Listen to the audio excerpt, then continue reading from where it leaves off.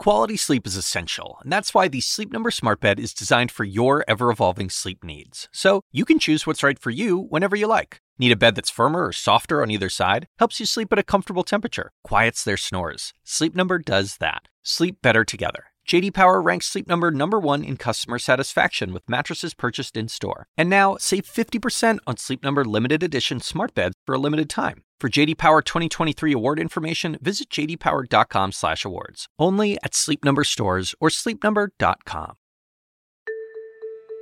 So here's what happens up here. We have really beautiful summers that are averaging, 75, 80. That's normal. We get rain every couple of weeks and, it refreshes everything. Kathleen Rose has been farming in the small Puget Sound town of Gig Harbor, Washington for 17 years. We have pigs and goats and chickens and all kinds of animals and all kinds of trees and plants. I have an orchard, 60 fruit trees and 2 gardens. But this summer, everything changed. 108 degrees is not something I've ever dealt with on a farm. It was very scary, actually, really severe. The high temperatures were part of a series of heat waves that scorched the Pacific Northwest, and Kathleen was simply not prepared. After 3 days of extreme heat, I got really dizzy and collapsed in the garden and I don't know if I passed out, but it was very foggy. And my husband's a paramedic, thankfully. And he said it really boiled down to heat exhaustion coupled with a kind of an anxiety attack because of the pressure of it all for 3 days straight. So it was weird. It was really took a physical toll on me. And it took me a while to recover from that. So I'm 54. And I was like, wow, this is real. And with that, Kathleen joined around 195 million Americans who lived in areas this summer that experienced extreme heat. Life-threatening heat continues to bear down on both coasts, and the death toll is rising. Millions of people are dealing with scorching temperatures as a deadly heat wave continues to grip parts of North America. The CDC says more than 600 people die in the U.S. every year from extreme heat. Human activities are responsible for climate change. Meteorologists forecast a scorching hot summer this year around the globe. July 2021 was the hottest month ever recorded on Earth. Just lately, the ripple effects of climate change can be seen in places like California, Oregon, Washington State, where excessive heat and drought has made wildfire season particularly dangerous this year. Wildfires and heat waves may be the new normal. That's one of the takeaways from a new landmark report released by the UN in August. Most of these heat waves are caused by a dome of high-pressure air, turning an area essentially into a furnace. As one expert put it, imagine the hottest, most humid weather conditions you've ever experienced. That may have lasted for a day or two. Now imagine if it felt that way all summer long. That's what it was like for a lot of people this summer. Extreme heat is a problem that affects all of us, and it's putting our lives at risk. Believe it or not, it kills more Americans than any other type of severe weather. That's more than hurricanes or tornadoes or floods. And the longer we spend in the heat, the more serious effects it can have on our bodies. So for someone who's had heat stroke, there are reports of people having long-term issues with their brain. You can have issues with your kidneys and liver. So the different organs actually can have long-term issues. For today's episode, we're going to be looking at something that fascinates me. The impacts of extreme heat on our bodies and how our bodies respond. How we learn how to stay safe and cool during the swelter, even without air conditioning. I'm Dr. Sanjay Gupta, and this is Chasing Life. Well, certainly anecdotally, our colleagues in the emergency department in these last, for example, a couple of heat waves in Seattle have observed that they have not seen anything like it before in terms of the number of people coming into the emergency department with heat-related illness. That's Dr. June Spector from the University of Washington in Seattle. She studies the ways heat and other climate-related hazards impact the human body. Like farmer Kathleen Rose, Dr. Spector has experienced the effects of extreme heat firsthand. Just this summer, Washington State reported 138 heat deaths so far. And in Oregon, officials say at least 96 people have died of heat-related illness. during these heat events, we do see an increase in mortality and deaths, particularly among those with underlying health conditions, so cardiovascular, heart, and respiratory, in addition to heat illnesses, so heat illnesses occurring from the heat itself. I've always thought of heat sort of exacerbating underlying illnesses, like you mentioned, heart disease or lung disease, whatever it may be. But when you say isolated heat illness, what is that? I mean, can you just describe what that is and what's happening in the body? There's actually a lot of different heat illnesses that can occur. So I think one that's most commonly talked about is heat stroke, which can be fatal. And there's different versions of heat stroke, actually. There's the classic heat stroke that can occur in the very young and very old. And then there's also exertional heat stroke, which we see in otherwise healthy young folks who are doing heavy physical work.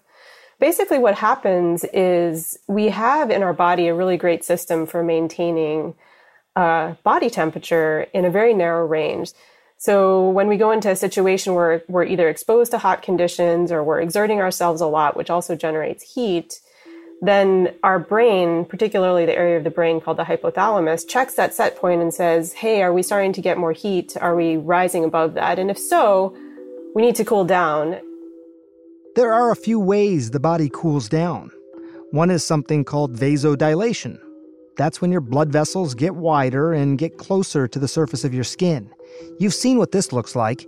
You get hot and flushed in the face. What's actually happening is heat is being transferred out of your body. We need to cool down. And so one of the main mechanisms for humans for cooling down is sweating and evaporative heat loss, so sweating to lose heat. But in order to do that, you obviously have to sweat, but you also have to pump blood out to the skin and have those blood vessels at the skin dilate to lose heat. And so the body, the heart has to pump harder, and that's why we get concerned when people don't have normal heart function. The heart rate goes up, the heart works harder, and we really try to get that cooling done. We sweat. And so if you're dehydrated, it's harder to basically cool down through that mechanism. But if that system gets overwhelmed, the core body temperature rises and we start to see heat stroke above about 104 Fahrenheit. And that's when different organ systems can start to get affected. Can most of these heat illnesses that you're describing, can they be, most of them pretty well addressed by having adequate hydration status? Hydration can certainly help. That's not everything, though. I think if you put someone in a hot enough situation with a lot of hydration, you probably still could get heat stroke and death. But certainly hydration is an absolute key in order to prevent the worst effects of heat. So I just got off the bike myself. I rode really fast because I did not want to be late for this podcast. So I'm kind of still sweating a little bit. I don't know if you can tell. But how much heat could I actually generate just from exertion? I mean, if hot environment versus exertional heat generation, is one worse than the other, or do you basically think of them as the same? It's interesting, and it does vary from person to person, but in general, our muscles are only about 20% efficient. So we actually generate quite a lot of heat that isn't being used as work when we're exercising.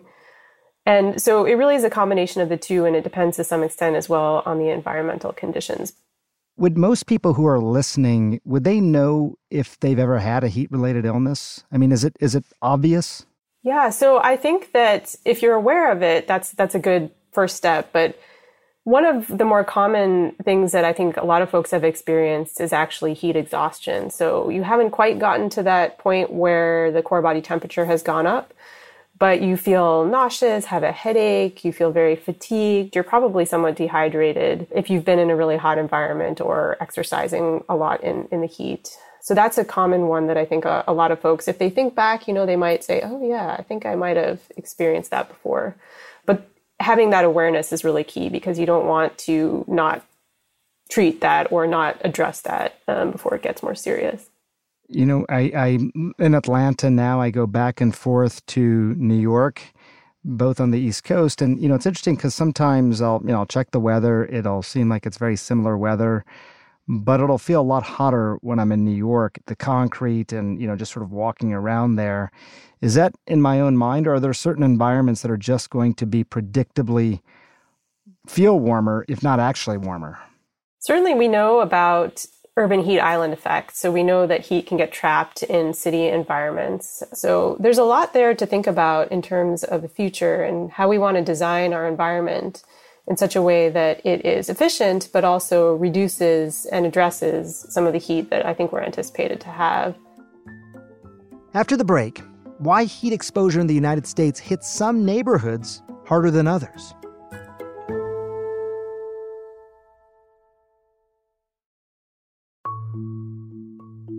And now, back to chasing life. Many American cities are running a fever, and city dwellers are suffering the consequences. Today, the weather is extremely hot. Definitely feel like we might be in an urban heat island. So what is an urban heat island? Well, there are areas where there's lots of buildings and paved surfaces that tend to absorb and retain heat more than leafier locations. What's worse is that the urban heat island effect makes some neighborhoods even hotter than others.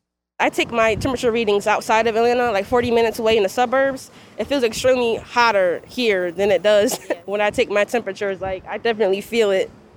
That's Brianna Finley. She's a junior at Spelman College in Atlanta. She's also a researcher for Urban Heat ATL. It's one of a number of collaborative projects mapping the hottest neighborhoods in more than 20 cities. 92.1. Brianna's walking around the streets of Atlanta using a handheld sensor connected to her phone to measure the temperature. Yeah, we're in a pretty busy intersection, not a lot of greenery. The big problem in Atlanta has been the removal of trees due to the ongoing development boom. Heat concerns hit close to home for Brianna. Her grandmother is particularly susceptible to heat-related illnesses. So my grandmother, she's about 74. So every time we go outside, she feels the heat. She automatically shuts down. It was even to a point where we came home one day and we had to call the ambulance because she was, having symptoms of like a heat stroke. So yeah, it's awful. Folks in New York City are concerned as well, and they have reason to be. According to the nonprofit Climate Central, the city is ranked as the country's third most intense urban heat island. Who's first and second? New Orleans and Newark, which is New Jersey's largest city. Volunteers are working on the same data mapping project that we saw in Atlanta, and that's a partnership between Columbia University's Earth Institute and a local organization called South Bronx Unite. Theoretically, the heat distribution within this dense urban jungle citywide, and everybody would say all of Manhattan is a dense urban jungle, but it's not. The heat distribution is not the same, which tells us that there are other factors at play besides density, height of buildings, color of rooftops, etc., which are often considered the contributors. Liv Yoon is leading the New York study. She's a social scientist at Columbia University's Earth Institute. I think this is where the New York City example is a really useful case to explore. There are such stark differences even within such a small geographical area. On any given day, the temperature difference between city blocks can vary as much as 20 degrees. Yoon hopes the data will help cities create solutions for their most vulnerable communities. We already know the things that we can do to mitigate extreme heat or urban heat island effect, like planting more trees, having more vegetation, having more green space, having lighter color rooftops, having buildings more spread out. And when these mitigation measures are deployed, they should be done so equitably, meaning they should be done in the most affected communities first. In many parts of the country, temperatures are usually hotter in neighborhoods that have lower income residents and communities of color. These are areas usually near industrial centers or closer to highways. If things don't change, then the weather in many American cities will be similar to southern cities today. By 2036, Des Moines is predicted to have 33 days of extreme heat every year. Minneapolis-St. Paul is on course for 20 days of temperatures above 100 degrees Fahrenheit. And it's not just cities feeling the heat. Remember Kathleen in Washington State? Well, this summer's heat waves were even more dangerous for her and her family because they don't have air conditioning. And that isn't uncommon in Washington State. That's because temperatures are normally cooler. I have a network of about 50 female farmers. I've said to them, you know what, if this is what climate change is going to do, I can't do this. This is brutal. A hotter future is pretty certain. But Dr. Spector says how hot it actually gets, well, that's up to us. We know if we just look at the climate projections that we are going to see more frequent and more severe heat events going forward. And it's really up to us to figure out how can we mitigate that, ideally, and kind of halt climate change if possible, but really adapt to it and figure out how we can make our communities safer for everyone. No one is immune to the climate crisis. We know the planet is going to change a lot more in our lifetime. Things could get really bad, or if we take action now, we could avoid some of the worst outcomes. We can help combat the effects of extreme heat by planting more trees, by painting our roofs white. And in the short term, you can keep cool and even safe by making sure to wear lightweight clothing when you're outside, close your curtains when the sun is out, and think about ventilation in your home. Even a simple fan can help. Of course, you got to drink plenty of water. If you're thirsty, by the way, that means you're already dehydrated. Now, if a heat wave is coming, pay attention. Make a plan with your loved ones and call to check in on each other. Be aware of the signs of heat stroke and seek medical attention if necessary. If you want to find out just how hot your city is likely to get, you can go to ucsusa.org. That's the Union of Concerned Scientists, and on their site, you'll find their Killer Heat interactive tool. Before we go, I've been hearing from so many anxious parents lately worried about their kids going back to school. I get it, especially with the highly transmissible Delta variant in circulation and kids now making up a larger proportion of COVID cases. This is on a lot of people's minds. Now, there's no one-size-fits-all approach to keeping kids COVID-free in schools. I really wish there were. But given all the various local and state rules out there, I spent some time writing down the steps that you can take, that I could take, to make in-person learning as safe as possible. First, get them vaccinated if they're 12 or over. I think you got to know that by now. That's going to offer the best protection. It's really remarkable. Next, have them wear a mask. Inside classrooms, but also in places like the school bus and locker rooms, basically anywhere indoors. That's because so much of the country is seeing high infection rates right now. One way to sort of think about this is to remember you're probably not going to need to wear a mask all the time, but we're sort of being sprayed with a viral shower right now, if you almost think of this like a weather event. So the mask is sort of like your umbrella. So while there is such high viral transmission, wear a mask. Now, while transmission outdoors is not as likely, do remember that Delta is really contagious. So if kids are going to be right on top of each other, they might want to mask up outdoors as well. Talk to the school administration and teachers about steps that they are taking to mitigate the spread. Maybe keeping kids in learning pods and finding alternatives to a crowded cafeteria for lunch.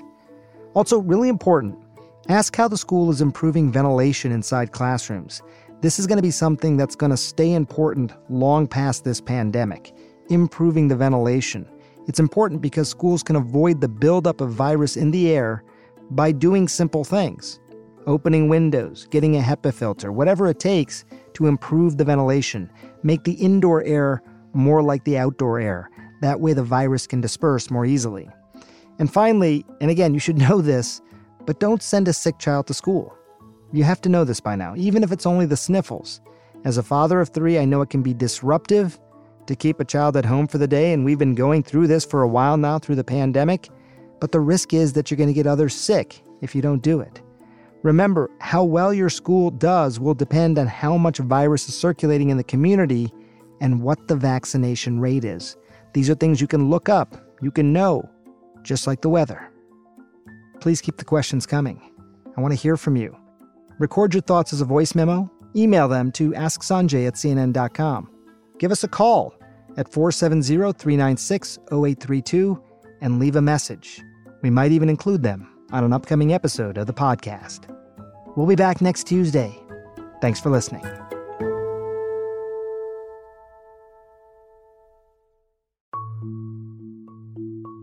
Chasing Life is a production of CNN Audio. Megan Marcus is executive producer. Zoe Saunders is the senior producer. Our podcast is produced by Rachel Cohn, Jordan Goss-Perret, Audrey Horwitz, Paige Sutherland, and Grace Walker. Our production assistant is Allison Park. Our medical writer is Andrea Kane.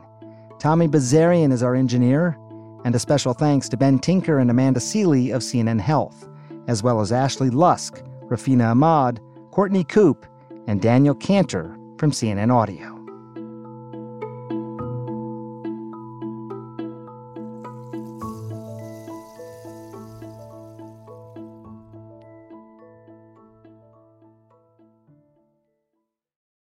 Quality sleep is essential, and that's why the Sleep Number Smart Bed is designed for your ever-evolving sleep needs. So you can choose what's right for you whenever you like. Need a bed that's firmer or softer on either side? Helps you sleep at a comfortable temperature. Quiets their snores. Sleep Number does that. Sleep better together. J.D. Power ranks Sleep Number #1 in customer satisfaction with mattresses purchased in-store. And now, save 50% on Sleep Number limited edition smart beds for a limited time. For J.D. Power 2023 award information, visit jdpower.com/awards. Only at Sleep Number stores or sleepnumber.com.